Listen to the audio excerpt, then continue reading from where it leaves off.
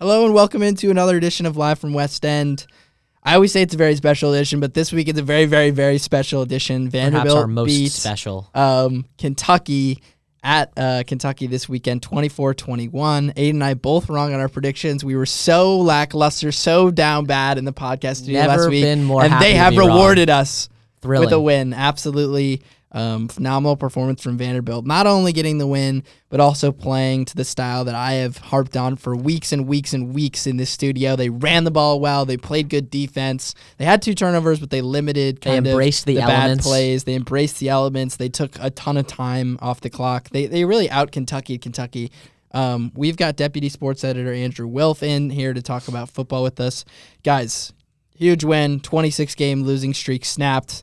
Obviously, got the weight of that off the team's shoulders. What did you guys think about this one against Kentucky? Absolutely. You said it right off the gates. You run the ball. Ray Davis, 129 yards on 26 carries and a touchdown. But to think about how tumultuous of a week the prior week was, South Carolina game was terrible. Dan Jackson, he makes the statements Thursday, comes out Friday, ends up coaching on Saturday, and then they end up mutually agreeing to mutually agreeing to step back on Monday. And I'd say that whole week, no one was talking about football. It was all the lack of action from the Vanderbilt Athletics to do anything about Dan Jackson. And then when you see Vanderbilt, they had identity suddenly. When this was the most amount of questions that could have been loomed on West End, and everyone was saying, not everyone, but people were questioning, is this Clark Lee championship culture really being We talked about it a little last week. We talked about questions he needed about this Clark win. Lee. Yeah, I thought for sure you're right on, Andrew, in that there was a lot of questions swirling around this program for the last week, and there was a lot of negativity in terms of not only kind of what was happening off the field, but also what they had shown against some winnable games. We thought against Missouri and South Carolina, and also the point that you had made kind of about that lack of identity and who was this team other than a defense that was going to give up however many yards to whoever quarterback.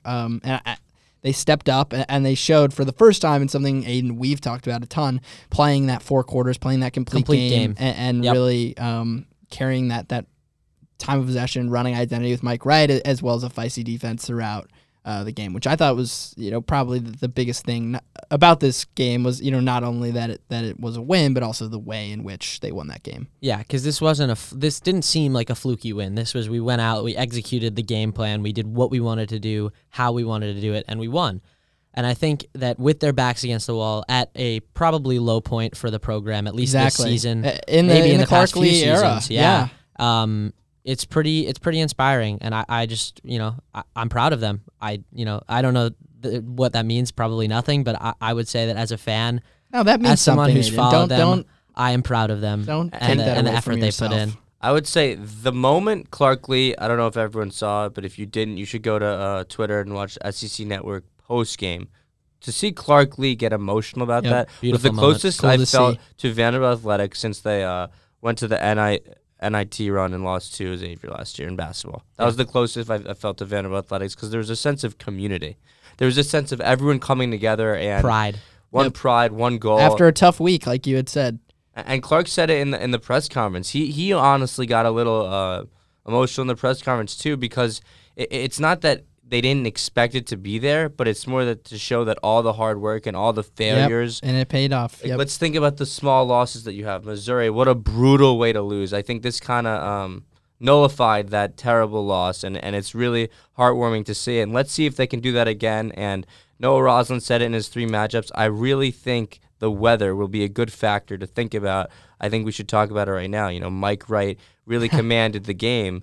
Yeah. I think the weather really played a huge part of that. Yeah. I think for sure that was, an impact on this game was that it was cold up in Lexington, that the Vanderbilt held the ball for as long as they did, and they really focused on running as much as they did. I mean, they ran 44 times for 264 yards. This is something that we've seen Kentucky do time and time again, especially against Vanderbilt. So I thought that was really nice to see. And then also, Wright, I said in my brunch, he made the throws when he had to. Obviously, He's limited in some ways as compared to Swan, but he made throws on third down. He hit Shepard. Shepard had 5 catches for 88 yards, and obviously the huge touchdown at the end of the game. He made that long throw down to Quincy Skinner. I thought that there was a lot to build on here in terms of an identity on offense, like you say, and also playing kind of to the elements, playing to the personnel, and playing a style that was conducive to the talent that's on this football team. Yeah, I think they utilized Mike Wright perfectly, and I think that Mike Wright played passing a solid game, very respectable, one of his better this season. Running the ball, you didn't see it in the 59-yard touchdown because obviously that's a highlight. You're not going to see it in the highlights, but you watch this guy, there were like several 3rd and 3s or 2nd and 3s where it looked like he was dead to rights and he had nothing. And all of a sudden, he just uses his superior athletic ability, makes a couple guys miss, dives forward, and there's a first down, and the drive continues. Like, he saved drives on blown-up plays with his legs, and I think that as much as we love A.J. Swan, he could not have done that in this game. This game was Mike Wright's game, and he proved it. And I want to say one thing before you, Andrew. On that 59-yard touchdown, Mike Wright was the fastest ball carrier in all of college football, hitting 21.9 miles per hour on that run. That's up there with all the NFL players. Yeah, I know. I mean, he was blazing down the field, and I think that's crazy. I think for Kentucky, and like you mentioned for Florida, when it's going to be cold again here in Nashville, I mean, I think you gotta turn to him as the guy that's going to be able to give them the best chance to win. Yep. And play this style of football. I agree. And Bryce, you said it on your brunch after the South Carolina game. Someone whose seat was definitely really hot was offensive coordinator Joey Lynch, and I think that definitely cooled down. It was a flawless game plan. There weren't the moments I was frustrated was on the defense, which I think we should transition to soon. When C.J. Rodriguez has that, I think it was Rodriguez has that massive run, 72-yard touchdown. Vanderbilt fans are elated. You're finally gonna have that win, and then like the second play of the drive, they have it was the first play of the drive. Play of the drive, 70+ yard run. Yep. So that was frustrated, but I give most of the credit of the win to Joey Lynch and Mike Wright, and I'm really. Joey Lynch was much better. I'm happy for Lynch because Lynch even knew that his seat was really, really boiling. Yeah, so starting into the defensive side, I agree. I thought, obviously, to give up a big drive late, to give up that big touchdown late to C.J. Rodriguez was obviously a letdown. But this was a better game from the defense, probably the best that they played all season. And I thought that there was some true individual efforts that stood out. I mean, you think about a guy like C.J. Taylor, who was everywhere, had 6 tackles, sack, 1.5 TFLs. He had a really nice pass deflection in the end zone to save a touchdown. And the game-sealing interception. Right. He looked really good. Orgy has been a stud all year. I thought Jalen Mahoney played a really nice game as well. I thought that there was guys maybe seeing the offense a little bit slower and being able to read and react faster on the defense. I thought that this was not only Nick Howell's best game as defensive coordinator, but also the first time we saw some new characters kind of emerge on this defensive unit. Yeah, and I think one thing just to harp on, I've been impressed individually at certain points with certain players on the defensive line. I thought it was all at once. Great really point. Cohesive performance, 4 sacks. But again, it's not going to show up in the box score. They were all over Levis, all over him. And the thing with Will is people, before the season, everyone's saying he's a top 5 pick. Somehow he's still on mock drafts as top 10 picks. People say he's going to Carolina. Fascinating. Which is crazy. I saw on CBS Sports they released that 2 days ago. And thank goodness Kirk has turned it up because that feels like some of the Vikings would take. I mean, I hope Washington. Thank God the Bears have a Justin quarterback. Fields Thank because God the I would Bears be have a absolutely livid. I'd be looking for a new team if the Bears were looking into Will Levis. With the all Giants due respect. would consider you. They would consider you as a fan.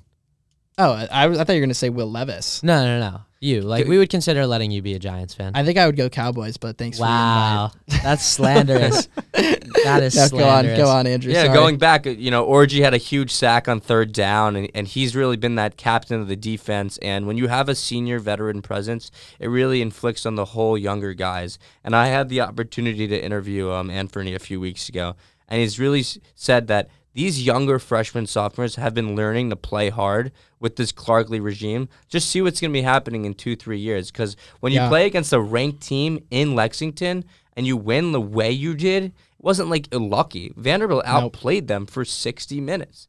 And, that's really assuring, and it's really exciting to know there is a future. Obviously, there's a lack of recruits. There's a lack of a skill there. But I think with an improved recruiting class and a few years more under Clarkley's regime, these type of wins will be occurring a lot more often. I don't predict a 26 SEC game losing streak in any time soon. And I think great point, Andrew, on multiple fronts.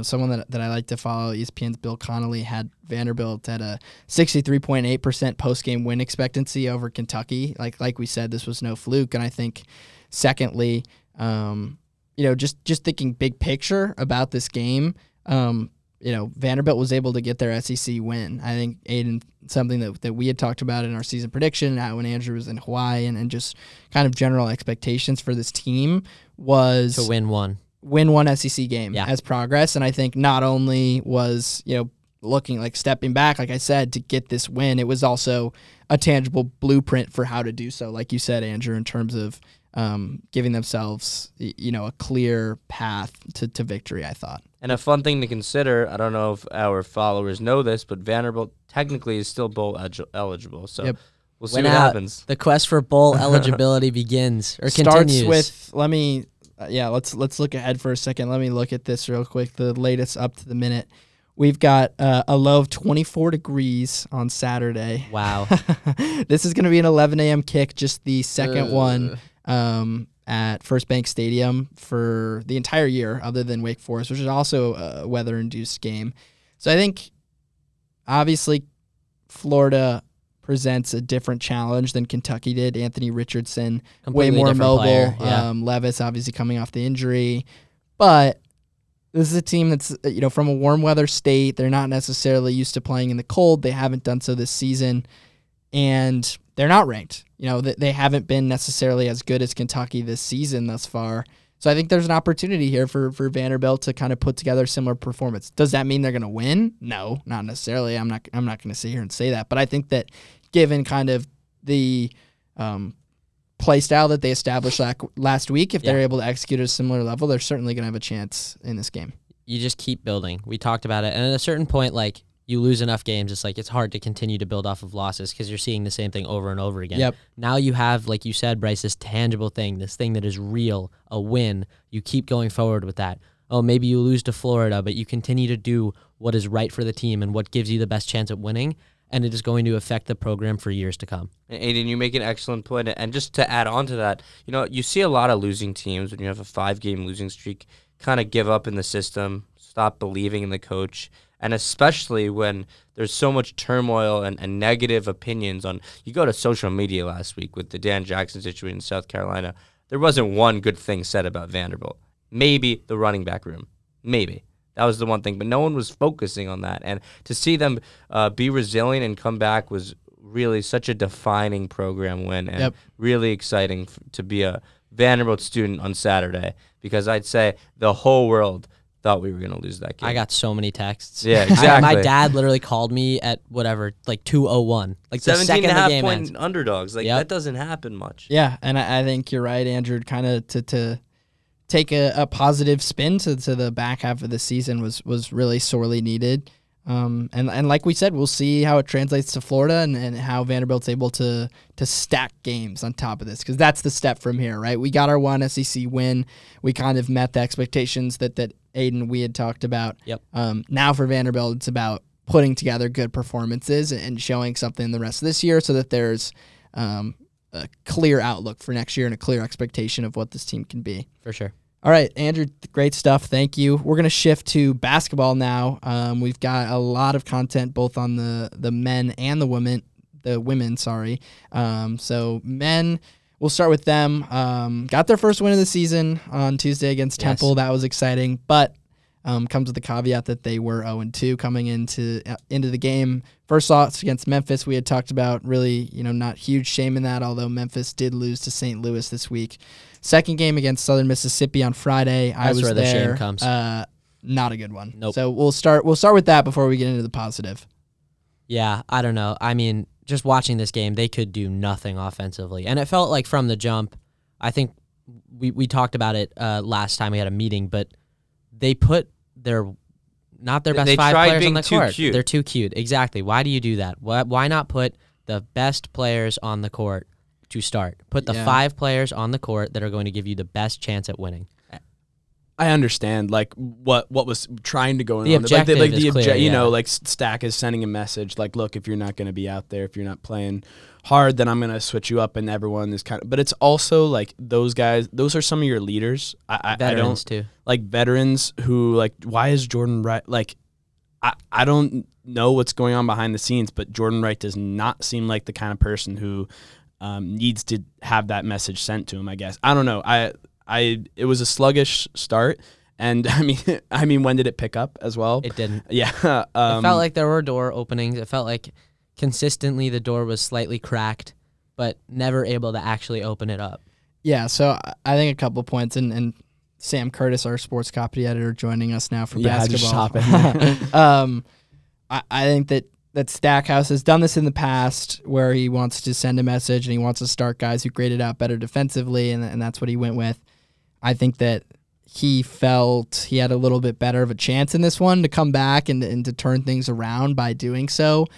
And it seemed like from the coaching staff on down for this entire game that this was, not a vital non-conference loss, but rather it was being treated like one of 82 games that Vanderbilt was going to play this year in their 6-month schedule. But I think if there's one real gripe that we can have with Stackhouse early in these seasons, it's been that this is not an NBA schedule. You can't wait until January every year to Everyone start turning counts. it This is up. the thing that a committee holds against you. Right, and a home loss against Southern Miss, though, I think something that's helped Vanderbilt over the last week is that there's been a lot of teams in college basketball that have lost. Dropping these cupcakes for whatever reason.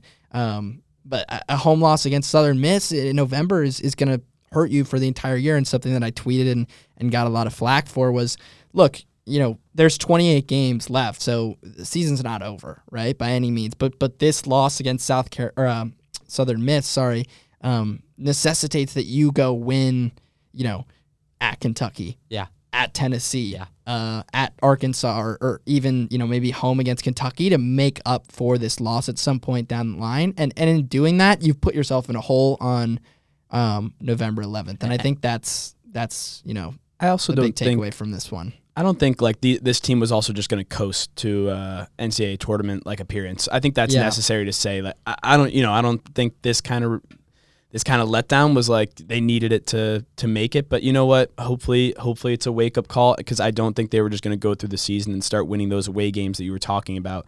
Maybe this sends them a message oh, now we have to go win those. It was always going to be the case, but I agree with what you said. And I think about the minutes breakdown. Jordan Wright only is playing 22:59. He should be playing 30 minutes in that game if you're losing. And another thing to think about, it made the Temple game pretty much a must-win game for them to not lose the locker room. Yeah.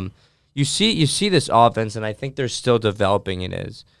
Jordan Wright is a leader. I think he's a great player, but he's an introverted person. He's an introverted player. Scotty was too, but he was able to drive it and be that guy. I think Vanderbilt, the first 2 games, they were looking for someone to play an ISO ball, be that guy, and no one was able to do it. You saw it in Memphis, and then with Southern Miss, Vanderbilt was really never able to come back. They just were passive the whole time, and I think that goes both the coaching game plan and also I think the roster. They just have no experience together with this gel. There's a lot of young freshmen that are incredibly talented, but Stackhouse doesn't want them playing that much yet, and he admitted that against the Memphis game. Yeah, and I think that Sam makes a good point. Maybe if there's a positive spin to put on this, it's that maybe they needed this to kind of kick them in the ass and get a fire under this team, because aside from everything we've said kind of culturally and off the court, they shot 3 of 25 from three-point range against Southern Miss. And Memphis shifting, wasn't much better. That game Memphis wasn't better either, but that's what I'm saying. Shifting to Temple, I thought you saw more not only of the effort that Vanderbilt was able to bring, but also kind of how that led to better looks to the offense, better shooting, better ball movement, and like you said, a chance for Jordan, after seeing what had happened in these first 2 games, Jordan Wright, to kind of be that alpha that this team needs and has been missing with the loss of Scotty. And then also, I thought the developing story of the second half, Liam Robbins to become kind of took over, that Robin. I'm going to be a little bit critical here. You're right about everything you're saying, but with 10 seconds left in the game, I do not understand what the play call was. It was Jordan a post fadeaway, and with Scotty, he would have driven. And even last year against Alabama, when Vanderbilt played them, Jordan at least drove and tried to get a layup. You just got to wonder what happens there. And that was just a microcosm to the team, I feel, right now. No one's comfortable being that guy, because Jordan takes the ball in the post and fades away. That's such a low percentage shot. Yeah. Look for a foul or go for a 3-pointer with Miles, who had a terrific game, 21 points, 7 3-pointers.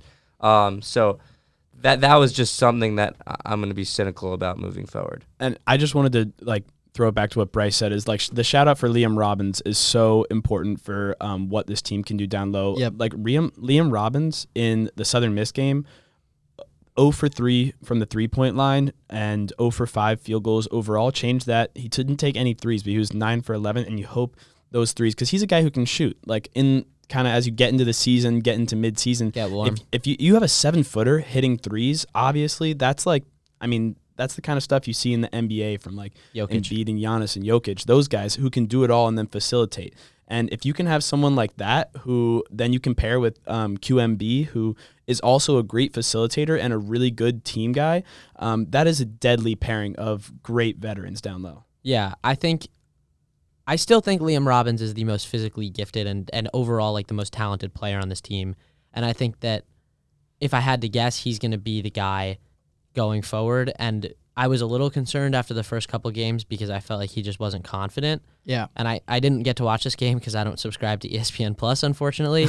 But just looking at the stat sheet, looking at how he kind of took over in the second half and in overtime, 3 blocks, 20 points, it looks like he played with more confidence, and that is encouraging to see, and I think something that he'll take forward with him as we move forward. Well, that's the hope, right? And I think that something we talked about and searched for on this deep roster in the preseason is, who's the X factor for this team? Who's this guy that's going to jump out that's not not someone we're expecting, but, maybe we have to recalibrate and think about X factor in terms of the guy that's sitting right in front of us, Liam Robbins, the 7-footer. If he's going to give you 20 and 9 and be a problem down low and, shoot 9 of 11 from the field, I think Vanderbilt's going to have a much better chance to win a lot of games. If he's going to do the exact opposite and go 0 for 5 from the field, like you said, Sam, and kind of be non-existent, I think Vanderbilt's going to lose a lot of games. So I think for him, finding some type of happy medium, obviously Vanderbilt will want him to play like he did against Temple in every game, but they need his floor to be higher than what it was in the first 2 games to give themselves a chance, because having that 1-2 punch between him and Jordan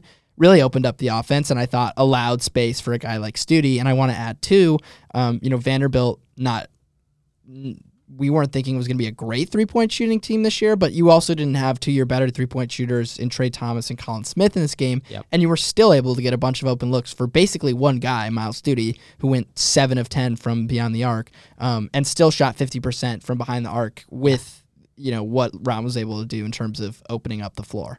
Defensively, I was a little worried. I forgot the guy's name, but I think number 1 on Temple had 38 points. Damian Dunn. Yeah, Damian Dunn. I mean, he went crazy. He just torched us in it. And he just kept going down. And then also number 4 kept picking on QMB. So I'm a little bit worried about what's going on in Vanderbilt's front court defensively. Yeah, and sorry to just change up. I'm talking about the keys to success for this team. Obviously, defensively, that is concerning. I'm still overall just not I've seen enough from those guys to be okay. I just wanted to highlight the importance of playing team basketball. We talked about how is this team gelling? When they when Vanderbilt beat Temple, and I know they had OT, but they had 23 assists in that game compared to 7 in the Southern Miss game, and 14. It was way better. Completely different. And not to mention, the points off of turnovers, the only game that Vanderbilt has won the points off turnovers battle was the Temple game when they won. And against Southern Miss, it was 18-3. I mean, that's a formula for losing the game. It's the same thing in football. If you want to lose a game, you lose the turnover battle, and you lose points off of turnovers, and that's very clear here in basketball. Vanderbilt has to just play smart. And yeah, we talked about they're maybe not driving enough, but like you need to be able to take care of the ball and move it well, and that's the formula for winning for this team. Play team basketball. Yeah, I think this isn't the exact type of team that is going to run the pick and roll perfectly the way that they did with Scotty. It's a different team, and getting out in transition and using those turnovers and getting those extra, 10, 12, transition is huge point, 15 points is key, because it's an extra 10, 12, 15 points that they just didn't get against Southern Miss. Yeah, so I think interesting for this team coming up. You've got a game on Friday against Morehead State, who's kind of similar range to a Southern Miss. Yep. How's Vanderbilt able to handle that? And then you're going to play your toughest game of the entire non-conference the night before Thanksgiving against St. Mary's.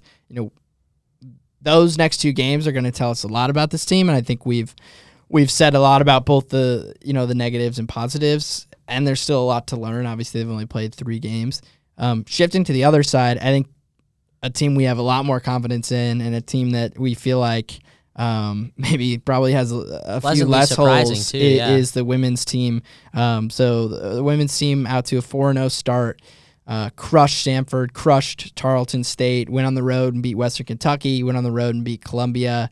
They're down 3 starters, which we had talked about in the preseason, but I think that this team, by all accounts, has really exceeded expectations thus far and has done a really nice job in year 2 under Shea Ralph.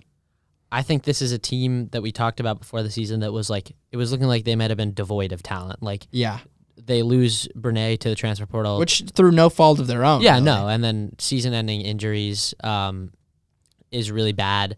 However, they have looked fantastic. I mean, looking individually, Sasha Washington has been really good. She is commanded on the inside. Nobody can really guard her one-on-one. You just look. She opens up looks for the rest of her team. And Siaje Harbison, sorry if I butchered that. We still don't have an SID to let us know how it's pronounced. She's looked fantastic. She's been everything advertised and more. She is super athletic, really good at getting to the rim, and also great defensively, averaging 3 steals a game. She's an absolute tone setter up top. I don't want to take away from what the players have been doing whatsoever, because it's been amazing to see and they've made up for so much. But I know this is shared among everyone here, but Shea Ralph, when I first went to a press conference last year, like something was just like right about her and her fit as a coach and the way she talked and the way she dealt with me as a student media, person, and like everyone. She was so kind, professional. You could tell what she expected out of her team, and you could tell that she connected with her players, and that's what she has done.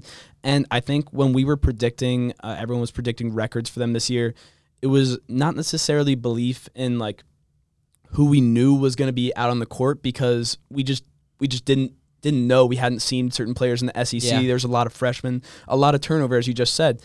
But we had belief in Shea Ralph, and I think that's just like completely confirmed here. You saw her talking about, I think it was against Samford, how the demeanor of the team. She felt like she just wanted to see like a winning mentality, and that kind of carries over from her days in UConn, both as a player and a coach. And that's this kind of stuff that I want to hear, kind of stuff I want to see. This team is like killing it, and it's led by Shea Ralph. And obviously, like, huge shout outs to like Harbison and Ryan Allen's been like super fun to watch so far. This whole team has been great, but definitely like wanted to single out and shout out like Ralph, just because I think this has just been an amazing start, and I'm excited for the future of this program. And you see identity, especially with this team, like you're saying with Ralph, and that's led by Sasha Washington. There was so many. I should have mentioned her. So many injuries. I mean, you did a feature, I think it was on Iona Moore, and you think about Alexander, and these type of injuries are really, season ending, are supposed to be detrimental and supposed to,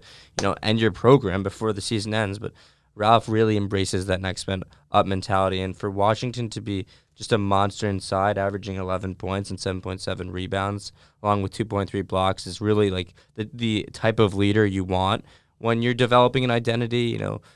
Really disciplined, hard-nosed in the front court, and to have Sasha Washington there, a young sophomore, is really going to be helpful for Ralph down the line. I think we have to take for granted. You said it before. They haven't really been playing the toughest opponents. We're going to see how they fare in SEC play, but I'm confident with this type of reps and this type of the way they're winning, it's definitely going to bode well next year in 2023.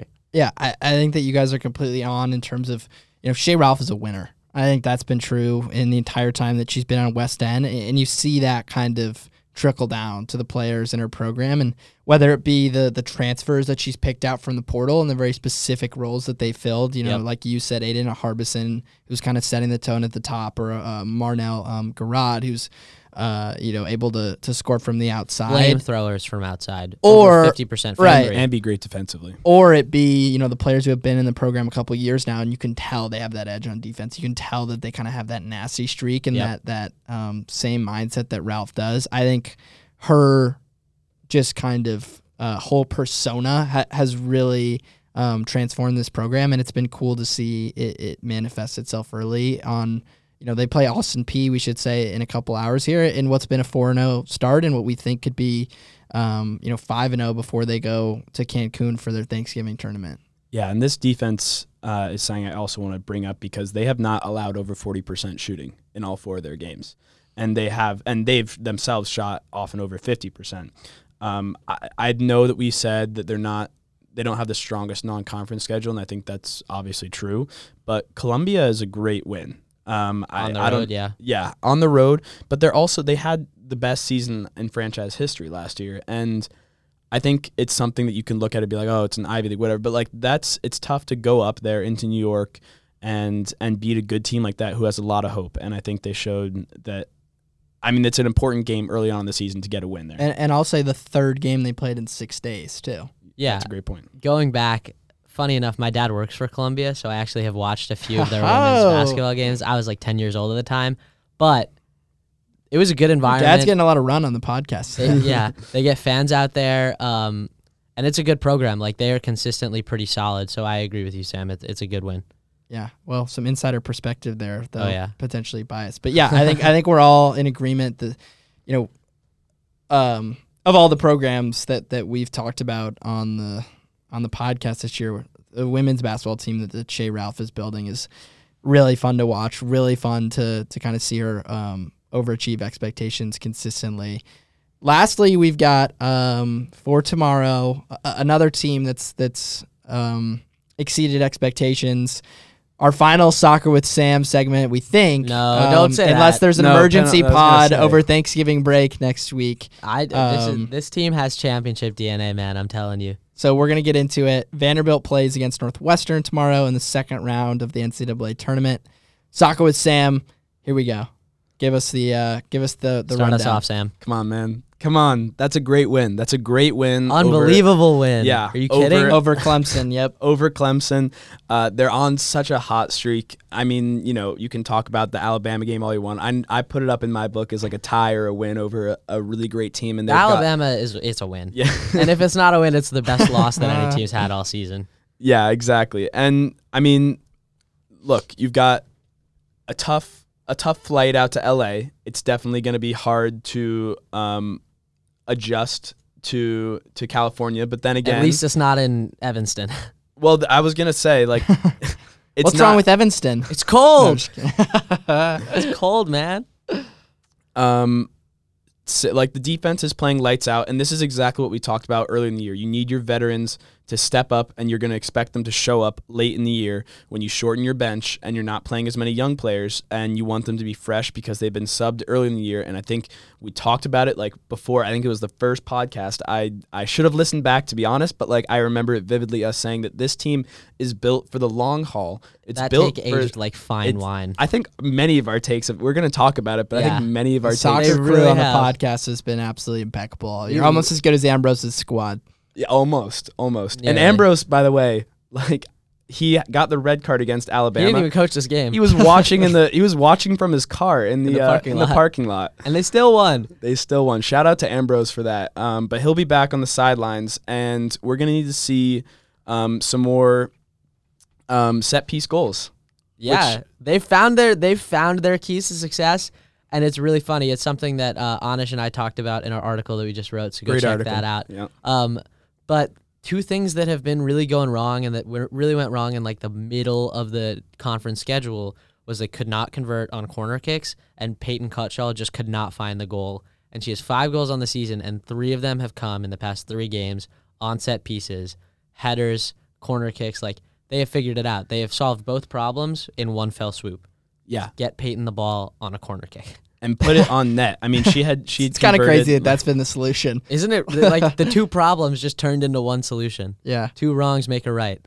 Yeah, exactly. I mean, like, what are you going to do once you have a couple injuries to the attack, and you're finding ways to win late in the season? It was just about putting it on the net. Like, she had, I'm looking at it now on the season, it's a 30% shots on goal, but I think at one time it was like 15 or something. It was, and like, for reference, like, you should kind of average around 50. The team averages 45% for under. So, and getting headers are it's tough. It's tough to get them on net. But now that they're doing it with consistency, you see what opens up. And the most important thing is that they've come early, and Vanderbilt is able to protect that lead because of their defense. Their strength on defense, yeah. Because of their defense, and you guys talked about it in your article, and I'll bump it again because it's so true. The importance of getting out early against Northwestern. Yeah, no, I agree, because you get early, not necessarily parking the bus, but the defense can essentially just sit back and make plays. That's where, like, and that's the style that we've talked about. Yeah, Vanderbilt having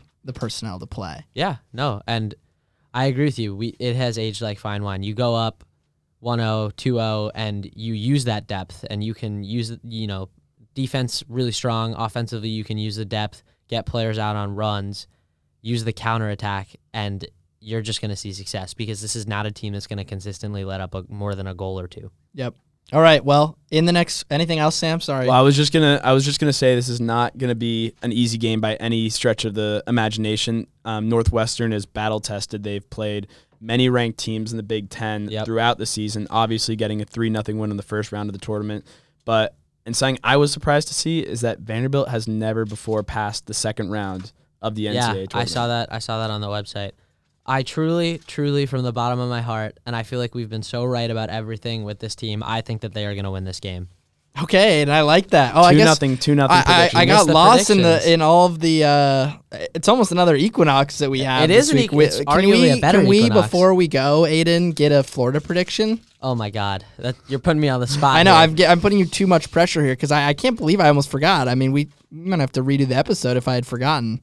Well, this is a terrible spot for me, because Andrew's put the headphones back on. He's ready to give a prediction as well. I'm ready. I had no optimism, and then they go and they beat Kentucky. Like, I finally picked them. They're going to pull Aiden right back in here. They pulled me right back in. They sucked me back in. 27-24. Doors. Stamp it. Oh, jeez, Aiden. Okay. Stamp it. 42-21 Florida. I think a dual threat quarterback against Vanderbilt's defense is going to be not a recipe that bodes well for the Doors. I'll go 28-24 Florida.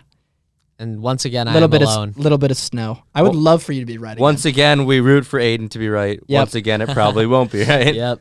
But I will say that was my first wrong prediction of the year. So no, it wasn't. Got that. Oh, no, second, because I predicted a Missouri loss. Dang. Yeah. It was also, you always say keep that me in check, as if Aiden. it's my second loss too. Oh, jeez. I don't even. Can you cut that part? I don't know. I can cut that part, yeah. Okay, so in the next 48 hours, we've got women's basketball against Austin Peay. We've got men's basketball against Morehead State. We've got soccer against Northwestern in the NCAA tournament tomorrow, and then we've got football on Saturday against Florida. Beautiful thing. Can't barely even get it all out.